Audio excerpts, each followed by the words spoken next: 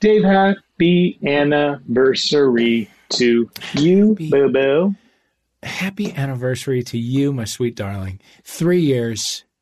Three beautiful years we've been doing this show. 3 years ago this week, we released our first episode with the Cameron Esposito. God. And we've just been rolling once a week ever since. It has been phenomenal. The time has flown, and yet I feel like I have known you my entire life. Same and same. It's bananas. Yeah, I mean, obviously we can't celebrate in person, but hopefully we will someday. We'll do a live show. Someday soon, we'll do some sort of a live show. I'll DJ. Maybe we'll, Ooh. recreate Ducky on a sweaty Los Angeles dance floor, and we'll just let our fucking particles and molecules fly and just not even give a fuck. I saw on our friend Michael's Instagram that he went back to Vauxhall. I have not seen that. Is it open? Well, they do have that outdoor space. That's what. It's a very small outdoor space. Let me tell you something.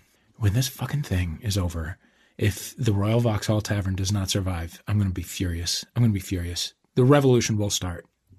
I will throw the first brick at the Royal Vauxhall Tavern.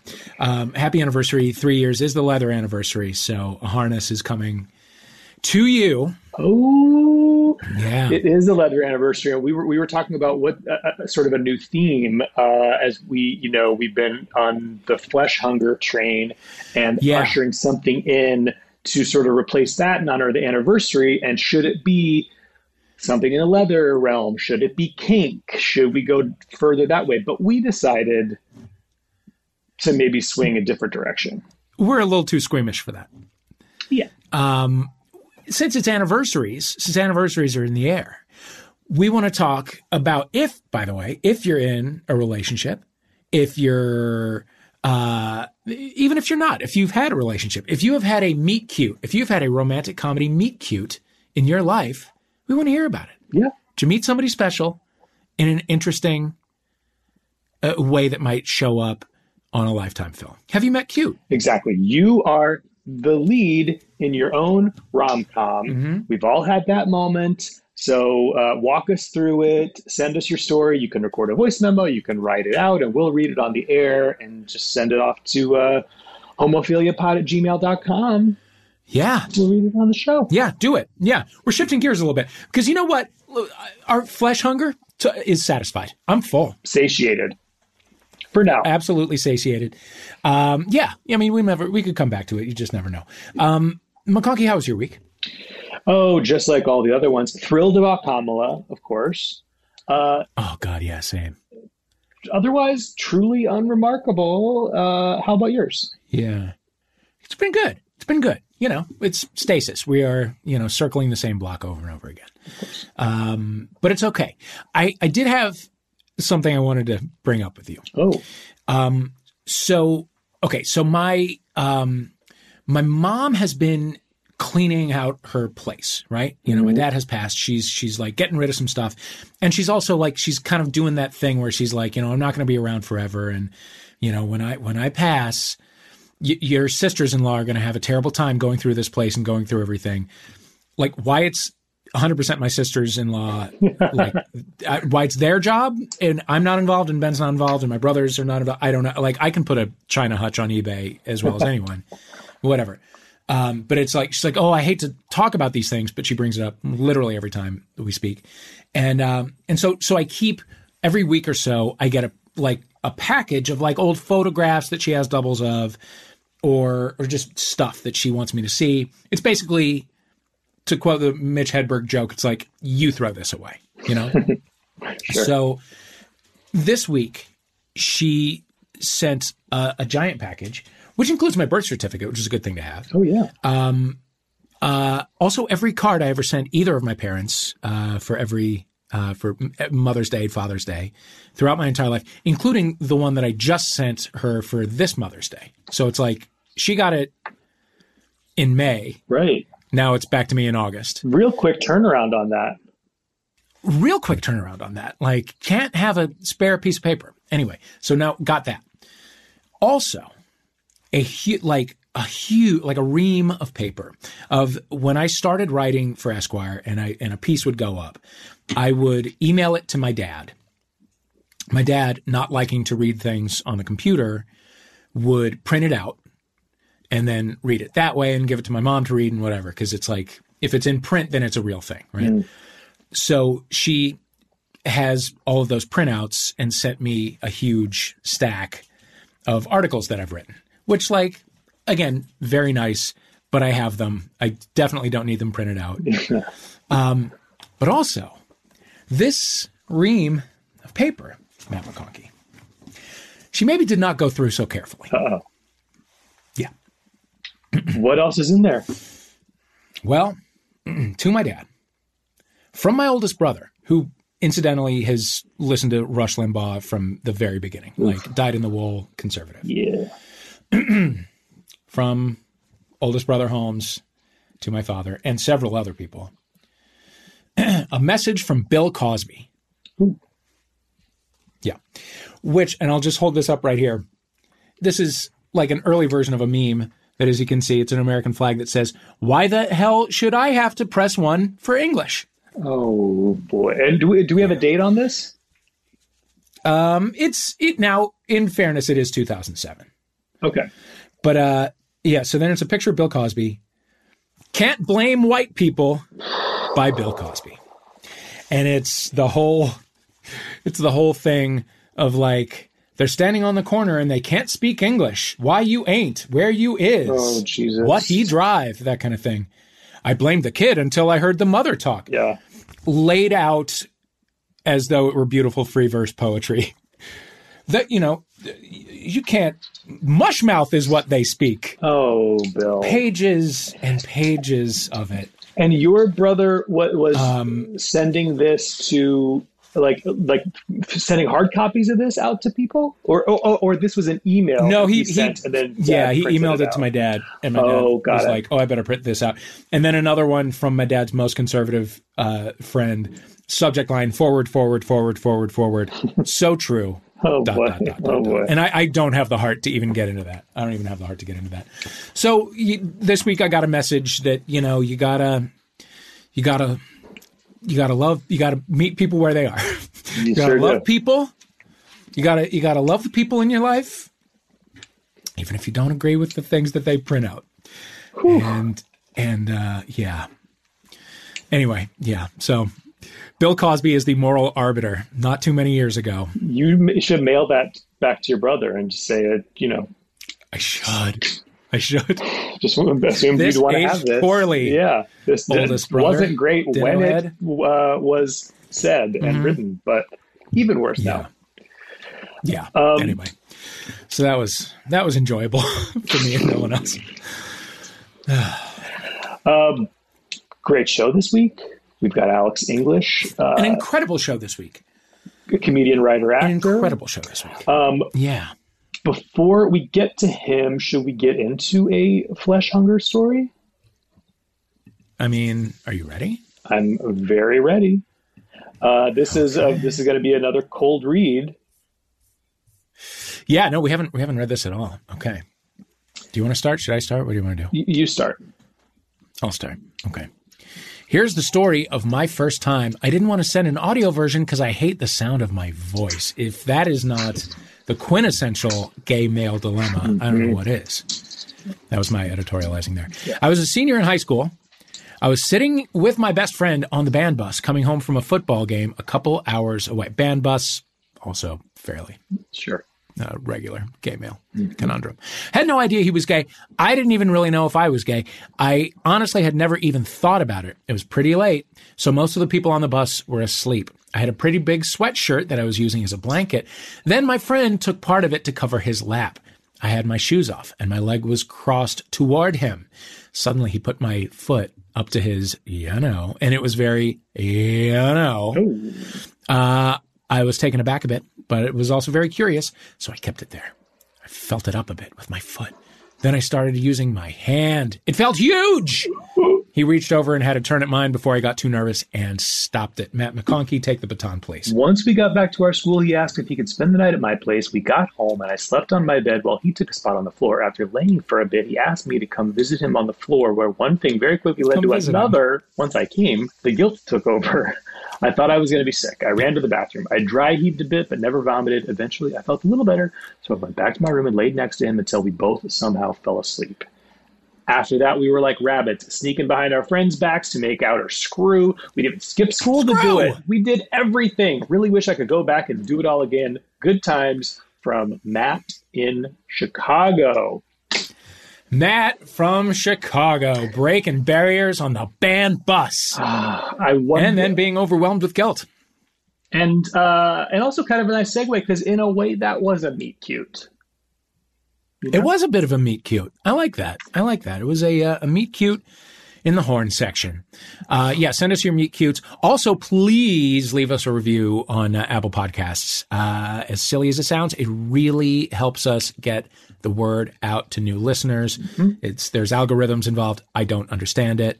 D4F2T6 left us a 5-star review. Yes. Saying Bitch Sesh was the gateway drug that led me to this podcast. Loved Matt as a guest on there and was thrilled when he was paired up with Dave, who I've enjoyed since his VJ days. Thank you, person whose name is too complicated to say quickly. I love the chats and life updates. And of course, the interviews are great. This podcast is literally the only thing I miss about my commute now that I work from home. Thank you for continuing to listen, even from your home. We love you, D4F2T6.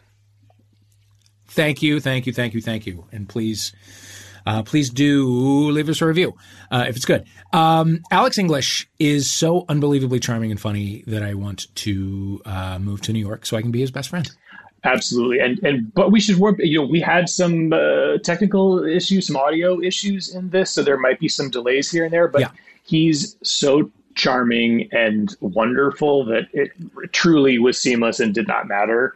And you'll barely notice.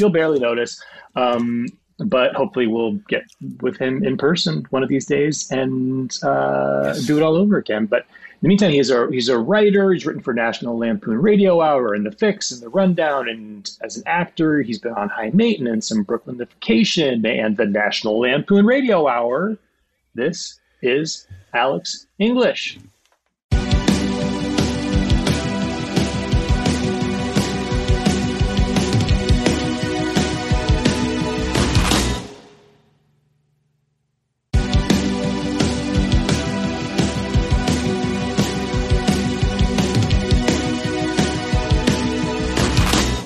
Folks, we are here with Alex English. We hit the ground running and realized we weren't recording. I mean, we got into the Zoom and just immediately started talking. There was so much gold just left on the field. Can we repeat the whole conversation we had? I'm just kidding.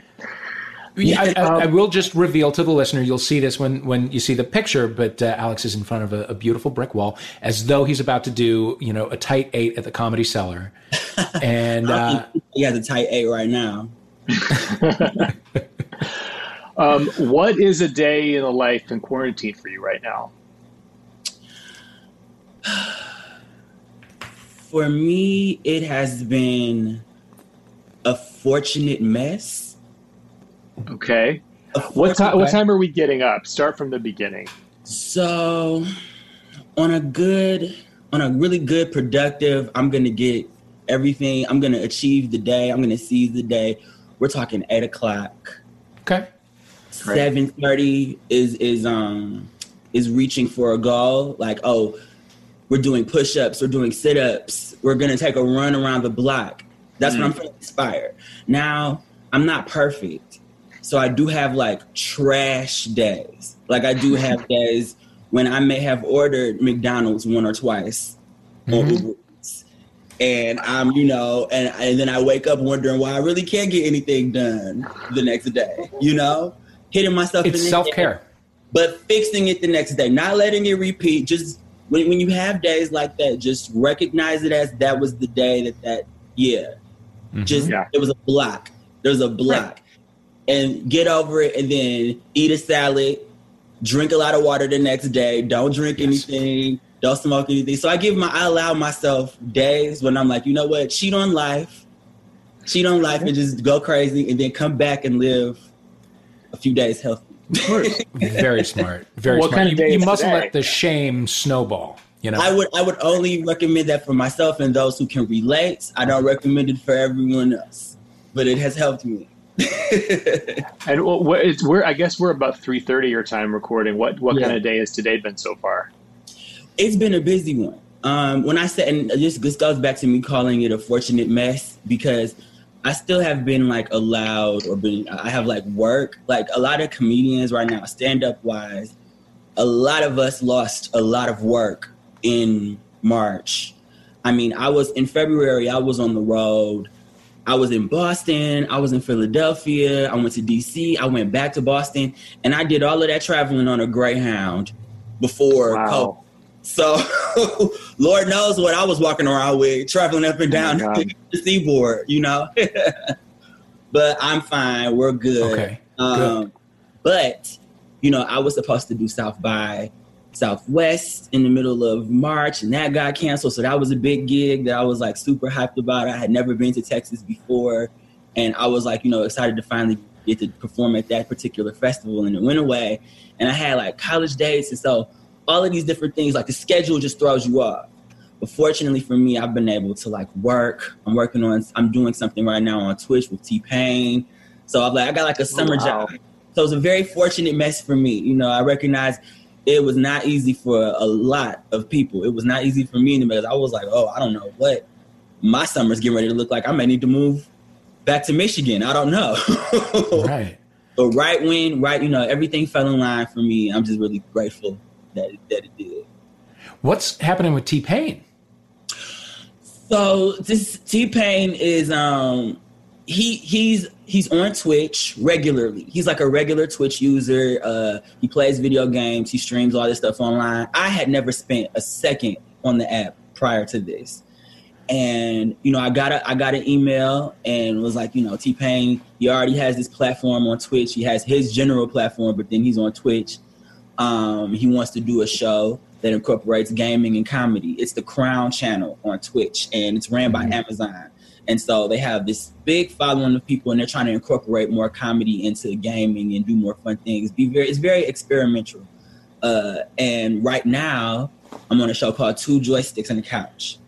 And it's basically like comedy with gaming. So T-Pain is playing video games with another funny comedian or a famous gamer on Twitch, and they're interacting. And the gaming that would usually take place on any Twitch channel that's just streaming of two people playing a video game gets interrupted on our show with sketch comedy attempted by people in their living rooms with green screens behind. Oh, wow. So we're doing that, and my job is the chat moderator. So I'm not necessarily in the cast doing sketches, but as the chat, there's a live feed of people coming in, and I get to have fun with them and interact with T-Pain. So yeah, we're 3 episodes in, and that's been fun to do. But you know, that's my little summer gig that I got to get post unemployment. So yeah, very happy. I'm very happy. No, it sounds like a great gig. Oh God, you have no idea. I'm thankful for everything. And were you a gamer at all before this? The last time I played a video game, man, it was a PlayStation 2, and it was like The Rock was still wrestling, and Tony Hawk Pro Skater 2. That's the kind of, you can't tell me anything. Super Smash Brothers 64. That's as far as my like capacity was. Eventually, I just kind of grew up and like, you know, I think the gamer is still in me. It's still in me. But once like I came out of the closet and stuff, I just got busy, you know? Sure. When you come out of the closet and you start feeling yourself and become more comfortable, your schedule just piles up, and you really don't have time for video games like that. There's other games to be playing. When you're in the closet, you have nothing but video games. You have nothing. Yeah. You have to stay at home and commiserate, you know? Yeah. But when you're Alex English, fresh out of the closet, fresh as a daisy, no, you got to be out there. You got to give the people what they want. I was booked. Yeah, I was booked after that. What are you watching in quarantine? What's on your binge list right now? So I watch TV so oddly. I used to be someone that watched TV all the time, like as a kid. And now the way that television has changed my watching habits. Like if I'm going to watch something, it's something that I haven't seen in a long time. I'm going to revisit it. A lot of TV series. So like I got Disney Plus. First of all, yes, for Beyonce. But then second, to watch The Simpsons. My friends told me that The Simpsons you can get on. I was like, oh, okay. I'm sold on that. That's all you got to tell me. So I've been watching a lot of The Simpsons, like just revisiting all of the old episodes. Currently, that's new. I May Destroy You. Oh, it's phenomenal, right? I love it. I have it. I'm behind by like 2 episodes, but thus far, it's just very well written. I've been a big fan of Michaela Coel since both Chewing Gum. So I really enjoy her work a lot, and I think the cast is excellent. I can't wait to catch up. Yeah. And there's another show called, it's on Netflix, and I think it's fairly new. It's called Love on the Spectrum. I've heard about this. Okay. So I was hesitant going into watching the show because I was like, oh no, this is going to be based on the premise. I was like, this is going to exploit these people, and I don't want to like laugh at people because of any physical or mental challenges. You know what I mean? Yeah. But I got into episode 1, and you know what? I was uncomfortable, but it's not exploitive, because if they had someone, it's basically like they document a handful of people, and all of these people are on the spectrum. They deal with Asperger's syndrome and like things like that, Down syndrome. Like there are a lot of different like types of people and different elements of the spectrum, and it's very well represented, and they're all dating one another. Like they're finding and interviewing these people, but they're not. It would be different if they were going out and dating people who did not have these issues or these challenges.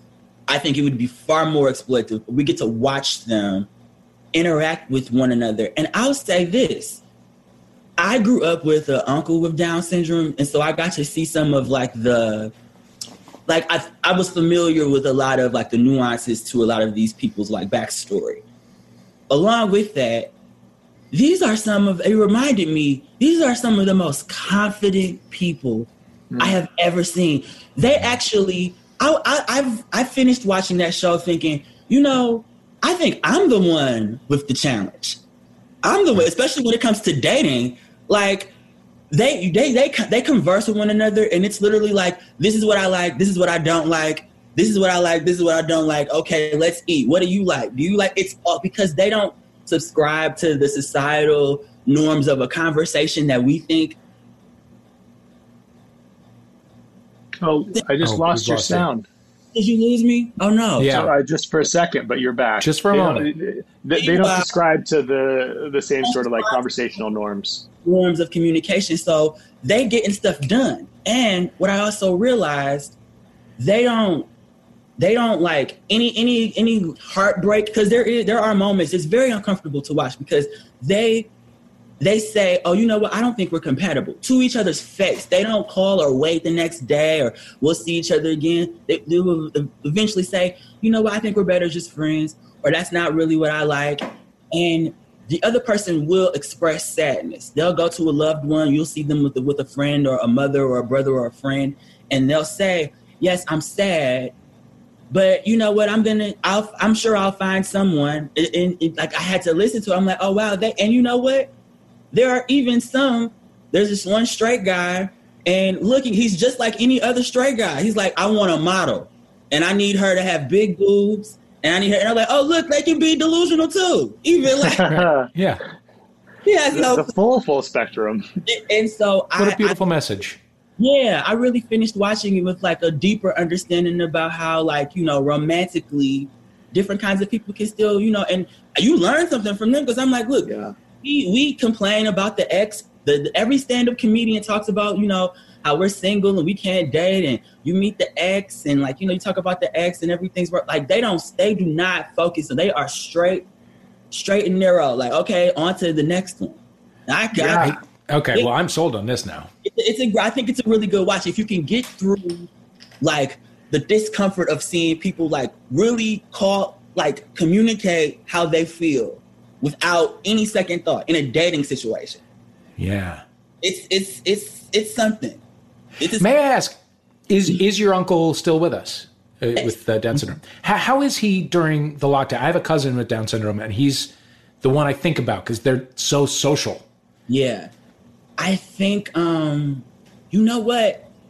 This is my father's side of the family. And I definitely have, the last time I saw them was during Christmas because I haven't been home to visit anyone. So I don't have like an official update on like but I'm based on the way that my family has taken care of him and the way that he's like been protected and kind of like, I'm without a doubt, he's fine. Like I'm sure he's good because our family has been through so many different transitions, especially on my dad's side of the family with like people dying that were his caretakers. So now he's kind of being like passed around and like given to the next family member who's viable to take care of him. So based on that pattern I've recognized, I'm pretty sure he's perfectly fine. Okay, good. Good. Yeah. When you were young Alex English, who, as you said, was watching TV all the time, what stuff were you watching? What was your go-to? Well, the early years were just all Nickelodeon. And then once television became once I got older, television became more mature. So, I was doing a lot of, late night flicking on Queer as Folk.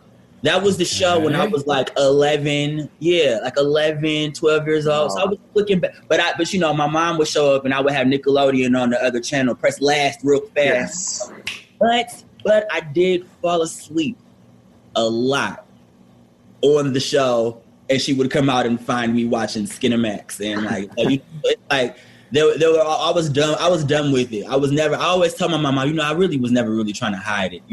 Obviously if I was really trying to hide it, I would have did a better job. Yeah.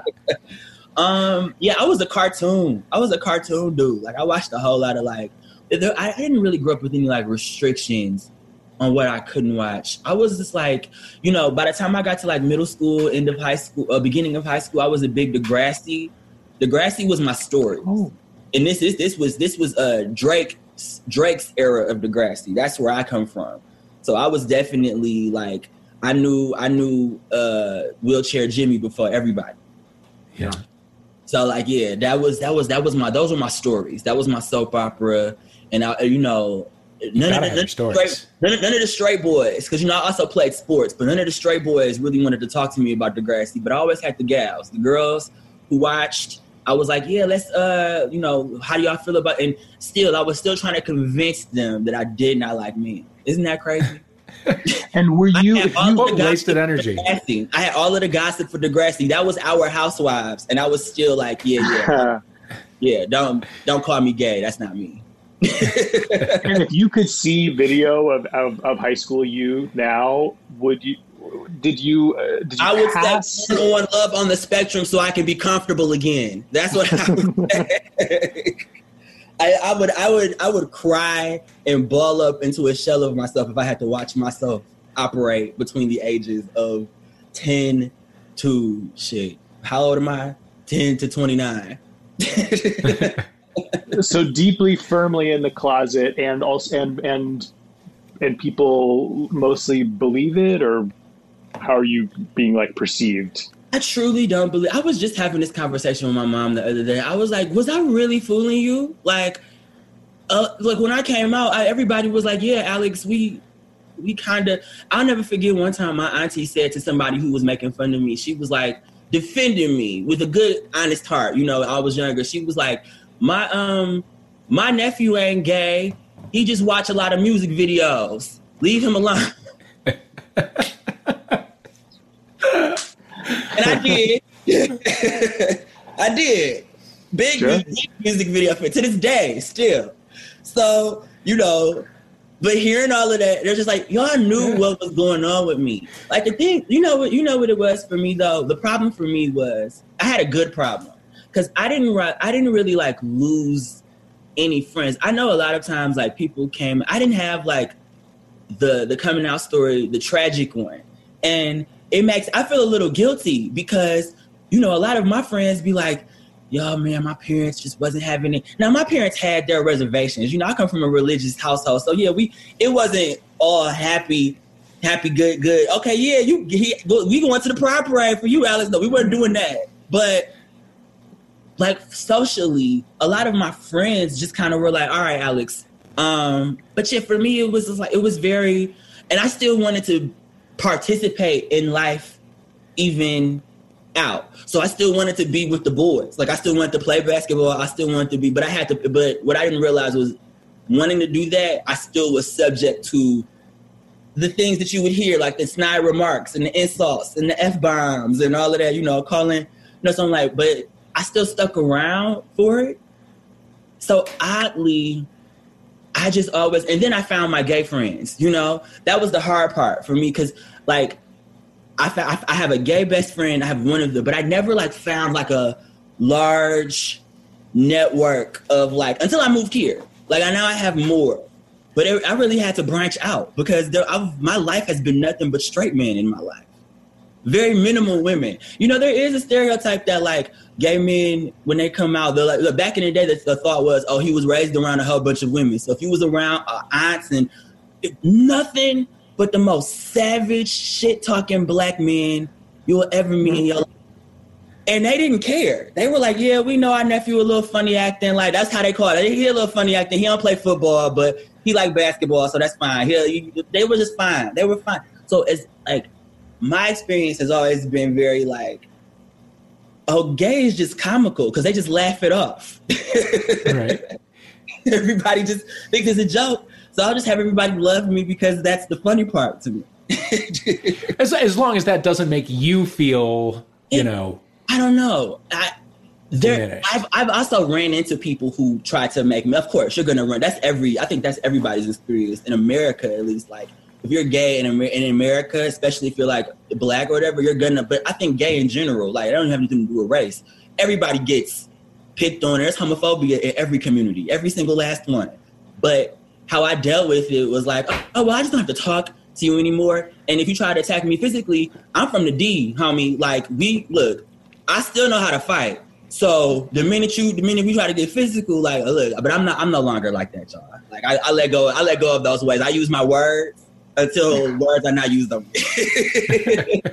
Now you take it to the stage. See how the Detroit came out real quick, though. The Detroit slipped out, you know, but I've tried to like, okay, you can't go back, Alex. Like, we don't want that. You know, I am aware that there is a generation that came of age that had their formative years during the time of Queer as Folk, but I've never talked to one. So this is fascinating for me to know. Yeah. What did you expect from the actual gay world from watching that show?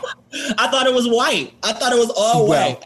Yeah. It was like that's that is so the reason why seeing yourself is very important. Like if you are a child or even a person that watches television, because you will, if you're not I'm from Detroit. Now I have a very like different background because like I am born and raised in Detroit, which is like a very black city, and I went to black schools. But there was a moment in my life when I did go to a school that was integrated with a bunch of different kids, white kids, Indian kids, Asian kids, like so many different types of children. So that was my first experience with it. However, I was there from first grade to like the middle of third grade. And so it was during a time where my mother was like getting her degree and coming back to move to Detroit. So we were living in a part of Michigan that was more diverse than Detroit. Now I get back to Detroit, I've been around all this utopia of like white kids. I know how to communicate with them, I'm having fun, but I go back and I'm back in these all black middle schools in the middle of third grade and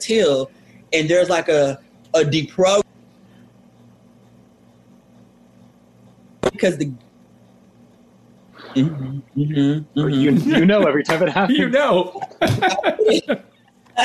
We're learning. I'm going to catch it now, but I'm getting picked on not because of whatever mannerisms they think I have because I'm gay, because my personality was formed a little bit differently because of the kids that I was around. And when you take a kid out of that environment, we moved around a lot when I was younger, me and my mom. So now I'm like, oh, I have to like reposition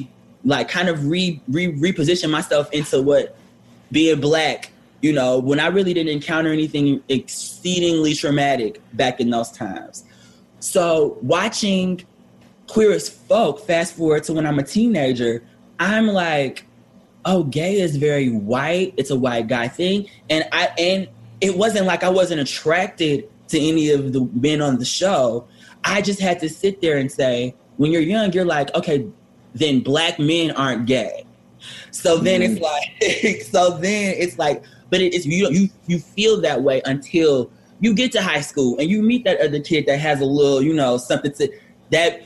Sometimes that might end up being your rival. I will admit, my best friend and I did not like one another in the 10th grade. No, he got there in the 11th grade, and I had been in my high school since 9th grade. And he came in with a car, and he felt. I was like, look at this bitch, Justin. Like, like no, you got to put your time into this school to be the gay. Like, I am the gay. Like, you get up here and come on my turf, Justin. I'm gonna let him make sure he listens to this too. This is how I felt all along. Yeah. Like, but eventually you look at each other and like socially something happens, and you know, just one moment takes place, and you're like, oh, we the same bitch. Like we the same. We're going through the same thing. There's really no reason for us to be at odds, and so we've been best friends since. And but that was the first gay friend that I made, because up until then I was like, man, I'm the only one. Like, but then you learn, like I'm 31 now, and hella people have come out of the closet. I'm like, oh, welcome. Oh, wow, you're here? Fantastic. I didn't, you know, that's just how it happens. Sure. But queer, yeah, but then God bless Patrick Ian Polk, who created Noah's Ark, because then it was like, oh, wow, look, we are gay. And we're different types of gay. We're different shades of gay. Like, I just, you know, I learned a lot, you know. I think some of my, like, sensibilities for what I watch have a lot to do with Queer as Folk and Noah's Ark. And, like, those were my, like, Sex in the City. Right. But I can relate to the Queer as Folk thing, though. You know, I can still relate to the dialogue and kind of like understand it a little bit. I was also like 12, 13 years old, so I could only understand it to an extent. Right. I watch it completely differently now, I'm sure. Right. And once you sort of got out into the world, did it match up with what you expected?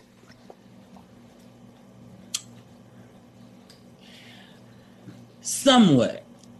I think by the time I got to college, I went to Central Michigan University, which is predominantly white institution, but like I did, you know, there was also a lot of Black people I could surround myself with, and other types of people as well. So it wasn't completely that way. Right. I did still spend, even though I was out, I still in college, I was still a little like uncomfortable. So there was this period of college where I was just like, my business is my business, and I'm not telling anyone my business. You know, I even went as far as I hooked up with a woman in college during my junior year, just to kind of, I was always like, do I still have it? You know, let me see if I still got it. And, you know, I bagged her, but I didn't, but it was just bad. You know what I mean? It wasn't good. It was just like, oh, the girl, I don't even think I inserted. I don't even think I penetrated. I was like, girl, I'm asleep. I was really just being a wingman to my friend who had a girl who was with it. He was like, well, no, none of my other homeboys are here, so I guess I got to take the gay one who trying to act straight, I guess. Come on. He showed pity on me. And so I played my role. I'm a great actor, in case y'all didn't know. Oh, I can tell. I played it straight. We had a great time, and, well, I did somewhat, you know. But you know, my experience is like, I go back to Detroit, because Detroit is such a Black, it's a largely Black neighborhood. So my experience with like Black and gay and seeing that identity had less to do, honestly, with television and more of what I saw when I actually was allowed to like go out. Like there's a club in Detroit. It's called The Woodward, and it's a gay nightclub. And it serves like mostly gay Black men. I think all are welcome, I'm sure, but gay Black men mostly make up the population of the club. And it's 18 and up. So when you have an 18 and up club where you do enforce the drinking to 21, but 18 can join, there's a lot of mixing and mingling going on there with like 18-year-olds, and you're like putting like 40-year-old men in the same room, and then everyone in between, you know? So you're allowed to go to this bar. And I was 18. December the 16th. Yep, there it is. You were 18, but my birthday is late in December, so I was always like a little bit ahead in age than the people I started school that I was in school with. Mm-hmm. So I think of it this way. I was the only one allowed to. All of my friends, my friends that are gay at this point, are going scrambling, finding fake IDs to get into this bar, and I can get in with no problem. But I'm the only person with a curfew. So I'm in the club. We wait in line.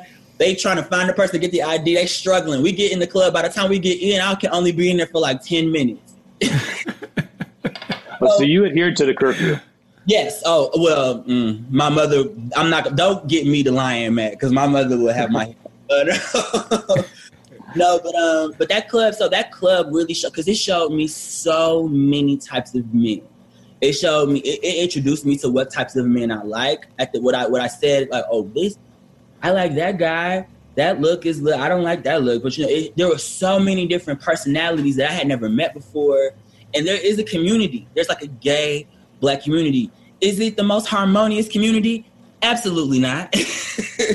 I fell victim to a couple street fights that I could talk about for hours. Had a very troubled past with my community. It was very frictional. Once you get drama involved, I mean, you really could have documented a whole reality show. I could tell you characters to this day that I couldn't write myself, that I came in contact. And there it is. You came in contact with. Yeah, I just came in contact with so many different types of men, and so that allowed me to have some perspective going into my adulthood, into college, coming to New York. But moving here was what I was like, oh wow! Now not only are there Black men here, there are other men too. There are white men, there are Asian. Like, oh wow, I can really go out and like really do my thing now. I don't have to be limited to just one particular type of person. But at home, I definitely did, because that's all I saw. Right. And in these years before you go to New York, are you dating at all? So post college, I moved to New York like months. Actually, what is today? The 6th. This is the 8th. Today is 8 years that I've been living here. Wow. And so thank you. I moved. I left school in May 2012, and I moved to New York. I moved back home during the summer, which was not good for anyone. We were arguing. My parents were like, "This is something has to be done." And things happened, and family friends were reached out to. I was only supposed to visit here for a week, but I didn't tell anyone.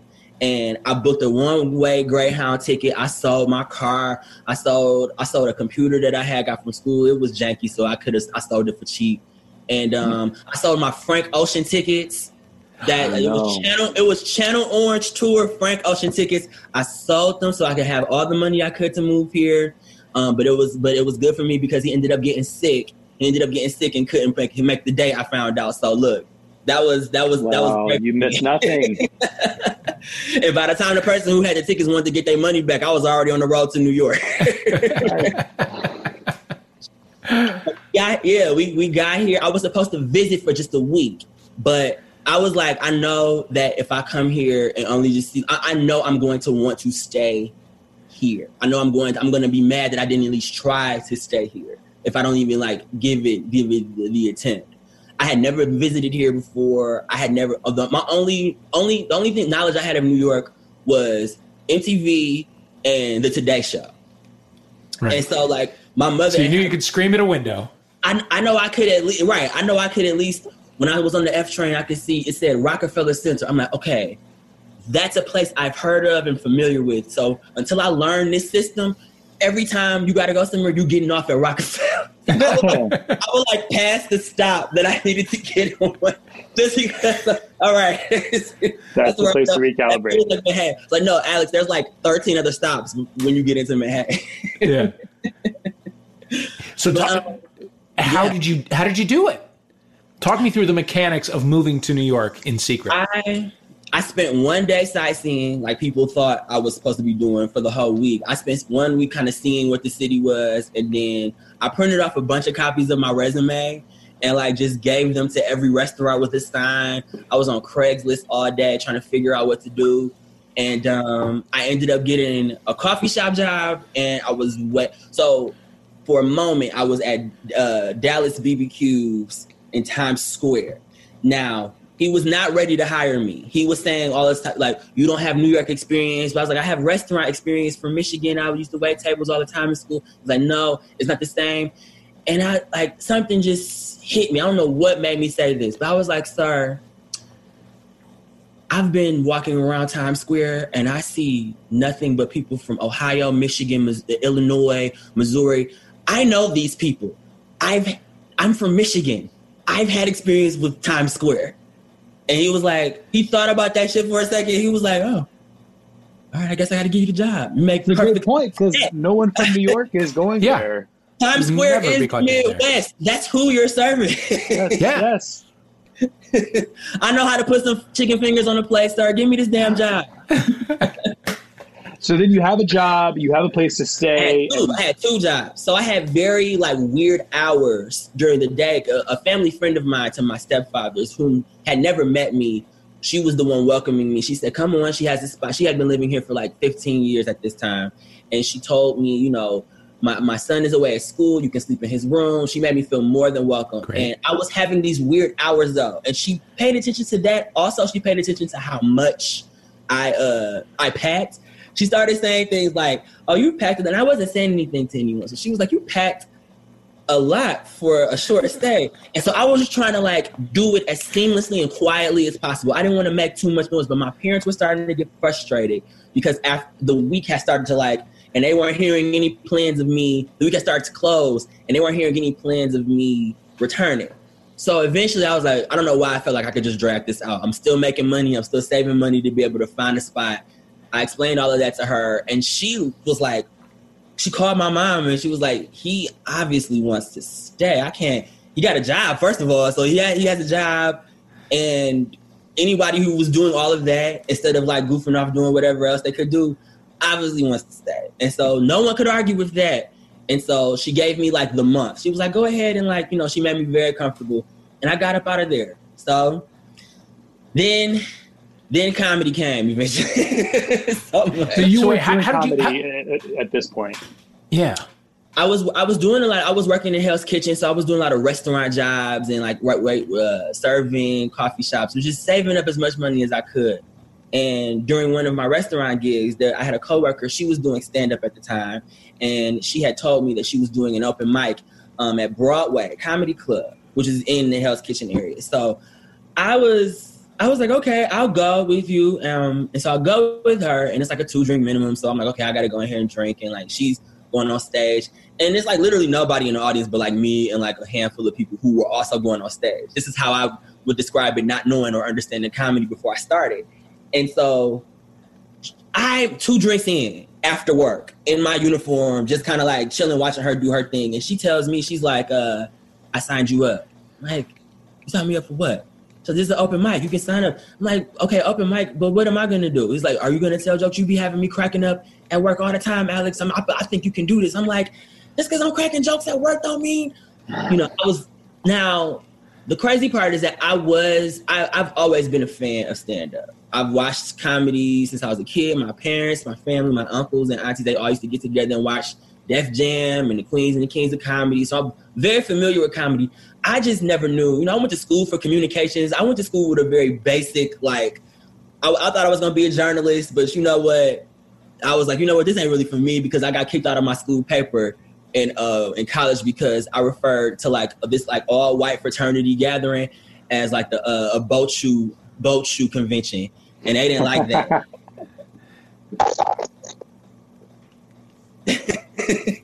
It's almost like the timing's good. Like you hit the punchline and then it freezes for a minute. We're just holding for laughs. The school the college newspaper dropped me because, they was like, we can't have jokes, no room for jokes in journalism, Alex. But the school magazine was like, Alex, you can come. They embraced me and was like, you know what, crack all your jokes, write all your jokes there, and we'll let you do your thing. You'll have your own little column. So I had a column, in college.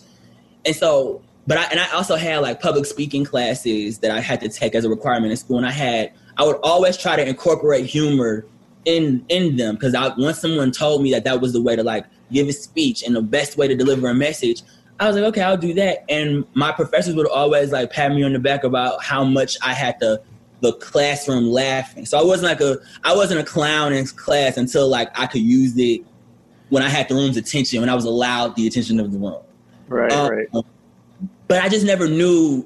Comedy, entertainment, being an actor, any of those things, I was just always like, that's unattainable to me. Like, I don't know what any of that, I don't even know how you would start, but I was being given the opportunity to start right here. And, I was drinking. So I was like, okay, what am I? Yeah, I can get up here. I don't know these people. I can get off stage and not come back. But I don't remember what I said at all. But the guy who ran the room said, you were so funny. I was like, I can't tell. There was like 6 people in here and half the room was like, he's like, don't worry about them. They all comedians.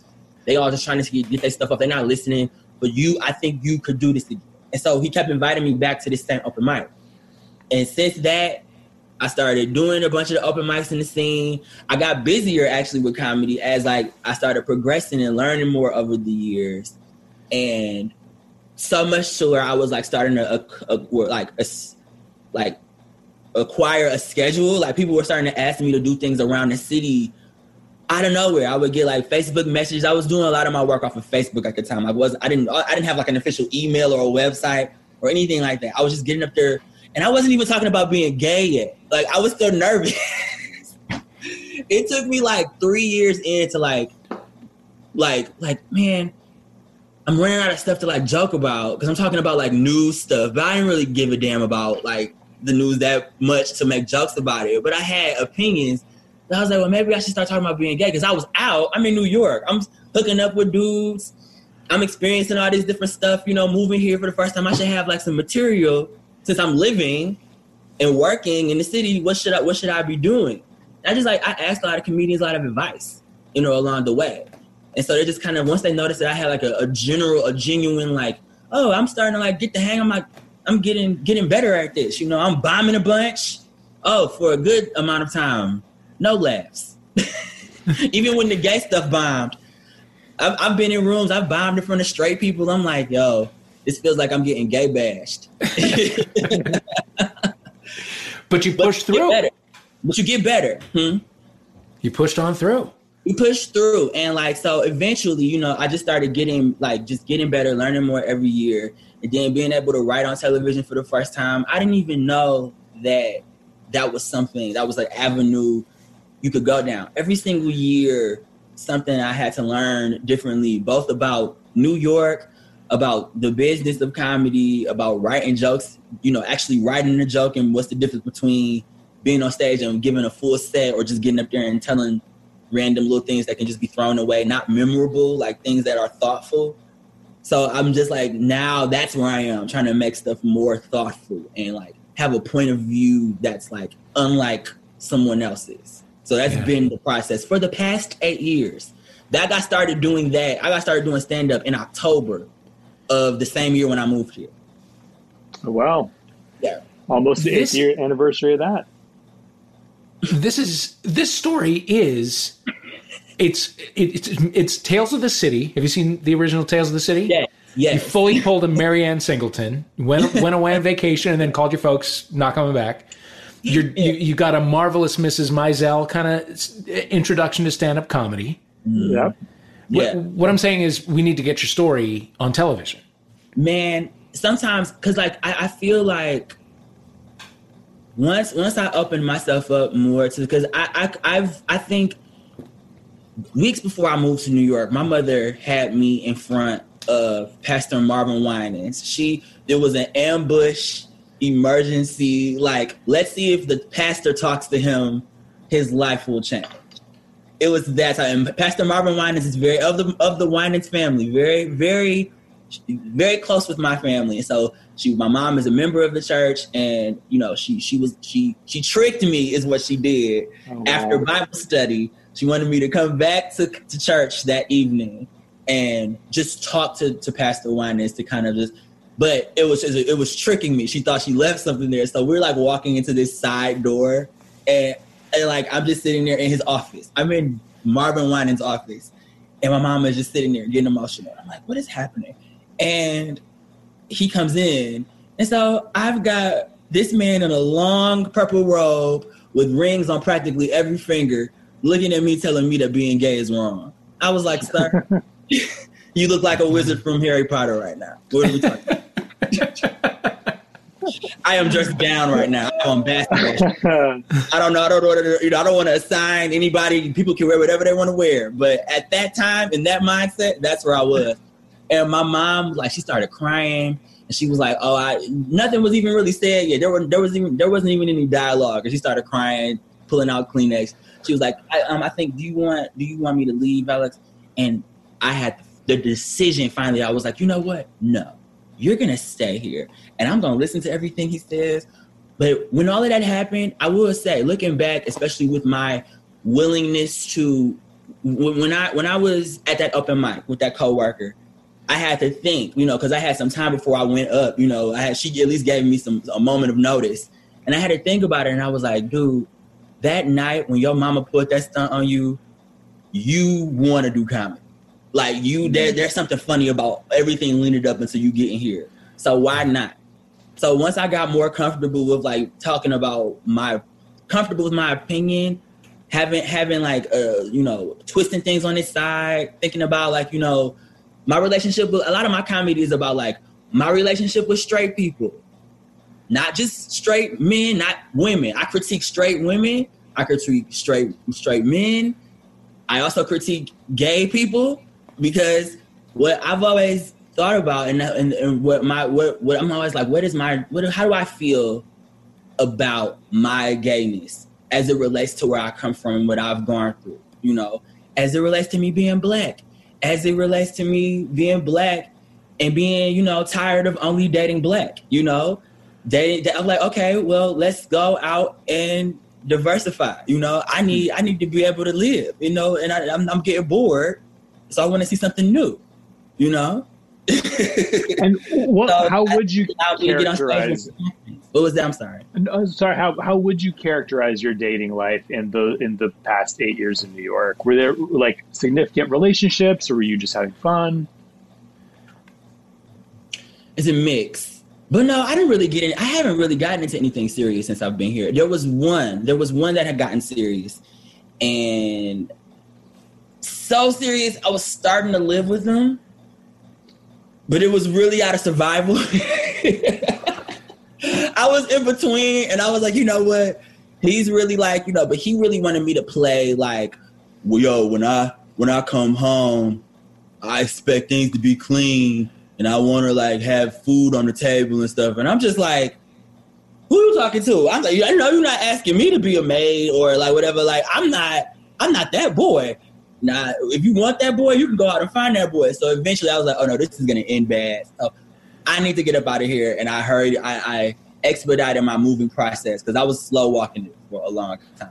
But that was one but I've dated, but it hasn't really been anything incredibly serious, only because for me, it's just really been about comedy. Really took over. It took over. I had to like get good at stand up so much that like if the next guy didn't call me back or didn't text me back, I really wasn't worried because I had 3 spots tonight to do. So where I wasn't dating, I was at a comedy show. And you have more material because the guy didn't. I mean, whether I had the material from that person or not, it still was like, you know, I have other things to talk about that I want to get on stage and do. And I got 3 shows, 2 in one place, got to zip up and I got to go to Caroline's and I got to zip down to this bar. I got to go to Knitting Factory in Brooklyn. I got to travel. So you're going to have to find me. You want to catch me in these streets. So sometimes if I'm really feeling a guy, I'll be like, yo, just come to this show if you want. I really don't, you know, I'm not, a lot of comics, straight and gay. A lot of comics are always kind of protective, and I understand that of like, I don't really want you at a show yet, but I'm like, why not see me? You're watching me do exactly the thing. Now, I can't go to your job, of course, which, fair is fair. Take me to the office if need be. I'm more than welcome to come to the office. I feel more than happy to come to the office where you work at. But this is what I do, and you get to see my personality around other people. I get to see your personality around my friends and other people. I've had some people I've invited to shows. They started heckling, and I was like, oh, wow. We don't need. No. Out. Yeah. So during the lockdown, are you chatting? Are you on the apps? Are you like flirting online with anybody? It's a low pressure time. It is low pressure, and I think I have taken advantage of that low pressure of just kind of talking and having conversations, being very pleasant. Some guys are short when it comes to the messages, and that's okay. People, I don't hold people to conversations that they don't want to have. So, I got a lot of Tinder messages that have gone, nowhere. But that's all part. Like, dating apps are like, I see it like this. If you were to walk in a building, walk into the Javits Center, and you pack it full of people that you could be attracted to, and it's a dating thing, like, you're going to like look the other way and have different conversations and kind of be guided in different directions. So, but also to that point, to the people on Tinder and these apps, y'all need to cut it out with these profiles with no pictures, because I would never talk to somebody with a bag over their head and assume that I'm safe. Yeah. I can't believe people are doing no pictures on apps in 2020. People are doing like headless photos and like what do you expect from me in that? What do you expect? And I get people don't want to be out of the closet. I understand. I respect people who are still in the closet, because you don't know what the next person is dealing with their family. Everybody has to deal with it at their own time. But look, I don't have time for that anymore. I don't need to be stressed out. I was in the closet and I ain't trying to go back in. So I need somebody that's going to have pictures so that I can see who I'm speaking to, so I don't have to feel like I'm going to get mugged. Alex, we could talk. Sorry. There's something that I like, and the feeling is mutual. Like that I found out. So I'm excited about that. So I may be jumping off of the app soon. We don't know. We don't. Okay. Okay. Well, please keep us posted. Yes. And before we let you go, would you do us a favor? Yeah. Open Uber Eats and tell us your last McDonald's order. Oh, wait. I want to see if we're in sync in that way. You heard it all. I'm really not a heavy. I have a pretty consistent. I have a pretty consistent McDonald's order. I'd love to hear it. First, it was the first thing that popped up. That's a shame. That's really sad. It's a double cheeseburger. No, it's a medium fry. It's just a medium fry, and it's a double cheeseburger. Now, on the cheeseburger, I'm very particular. I am too. I need extra pickle, and I need extra of the onion, and that's it. Now, what's yours? You said you are too. Plain double cheeseburger. Haven't done it in 12 years, but I don't like hot condiments on my burger, and I can't stand a pickle. That makes sense. I understand that. Yeah. You can't stand a pickle on a burger? No, I hate it. I hate a pickle across the board. I also caught the shade. He's like, I had it in 12 years, but I still remember the order. You, on the other hand, to get your shit together, Alex. Oh, but I think about it every day, and I might do it today. I'm going to be better. I'm going to be better one day. And by the way, the reason I haven't been to McDonald's is that I live in a city with an In-N-Out. Oh, okay. That's right. You in California. We're in California, so it's not like I'm eating healthy. Don't get it twisted. Fair. Alex English, you are awesome. I can't wait for us to be in the same city. Same. I can't wait for. I will follow you from gig to gig. I can't wait for this to be done. Like this. Let's get it done. It's driving me crazy. This has been a great conversation. But Zoom, I'm ready to throw my laptop out into the backyard. Yeah. Or sell it like you did the first computer to get sell it. Yeah, we'll sell it. You're right. There it is. I appreciate y'all for having me on. Oh, thank you so much for being here. You're the best.